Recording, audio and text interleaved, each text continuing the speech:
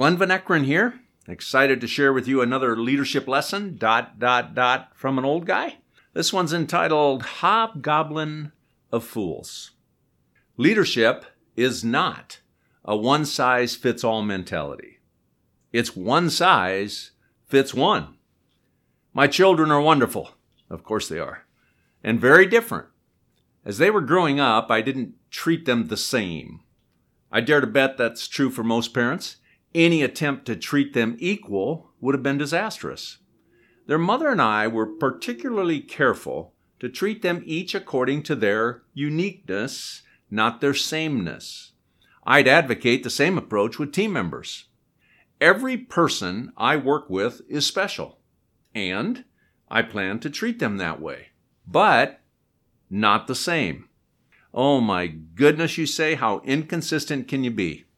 That might be, but Ralph Waldo Emerson said, consistency is the hobgoblin of fools. Consistency is not the goal. Treating people as individuals is the goal. I tend to believe that consistent inconsistency is the most consistent form of consistency. Now, you might want to rewind and listen to that once again. Take it from someone smarter than me, Vince Lombardi. This great football coach believed there's nothing so unequal as the equal treatment of unequals. Now, you're just going to have to stay with me on this topic a bit. It might take a couple of times listening through this for you to understand, as it has taken me decades to achieve clarity on this topic. But let me go on. I just know right now, I know that the way in which life challenges all of us, the way in which people challenge all of us is unique every day, and it's tricky. It's tricky personally, legally, and professionally to treat people as individuals. In fact, it can get messy. A sincere desire to do what's right for people inevitably surfaces the question of equity.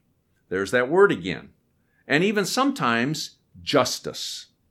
Consider the impact to the entire group, the entire team, and the individual. Then, consistently do what's right for people, as a group and individually. In my world, everyone will continue to get special treatment, but no one gets equal treatment. I'll deal with the obvious perils and tricky decisions.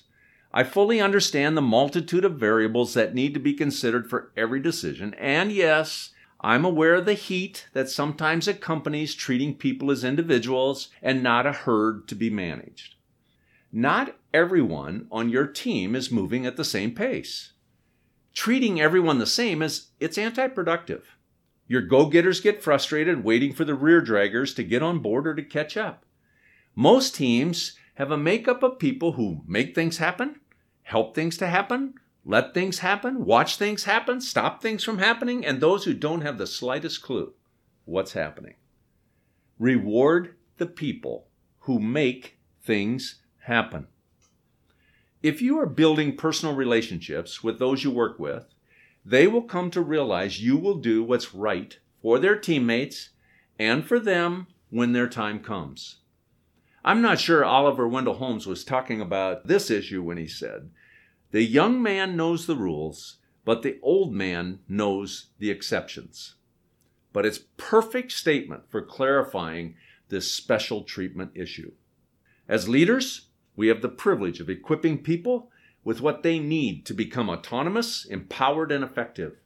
Leaders are in the business of building high-performance people. A more flexible, people-focused environment will help liberate people to do whatever it takes to make your team successful. My attitude working with my team is this: everyone gets treated as a special individual. Leadership is not a one-size-fits-all mentality. It's one size fits one. So the key word here, individualize, individualize, individualize. Oh, just a couple of questions to process this information. How can I personalize my leadership approach so I'm meeting the needs of individuals? Secondly, What specific actions can I take to ensure that one size fits one? So until next time, leadership is not a one-size-fits-all mentality. It's one size fits one. Take care. See you next time.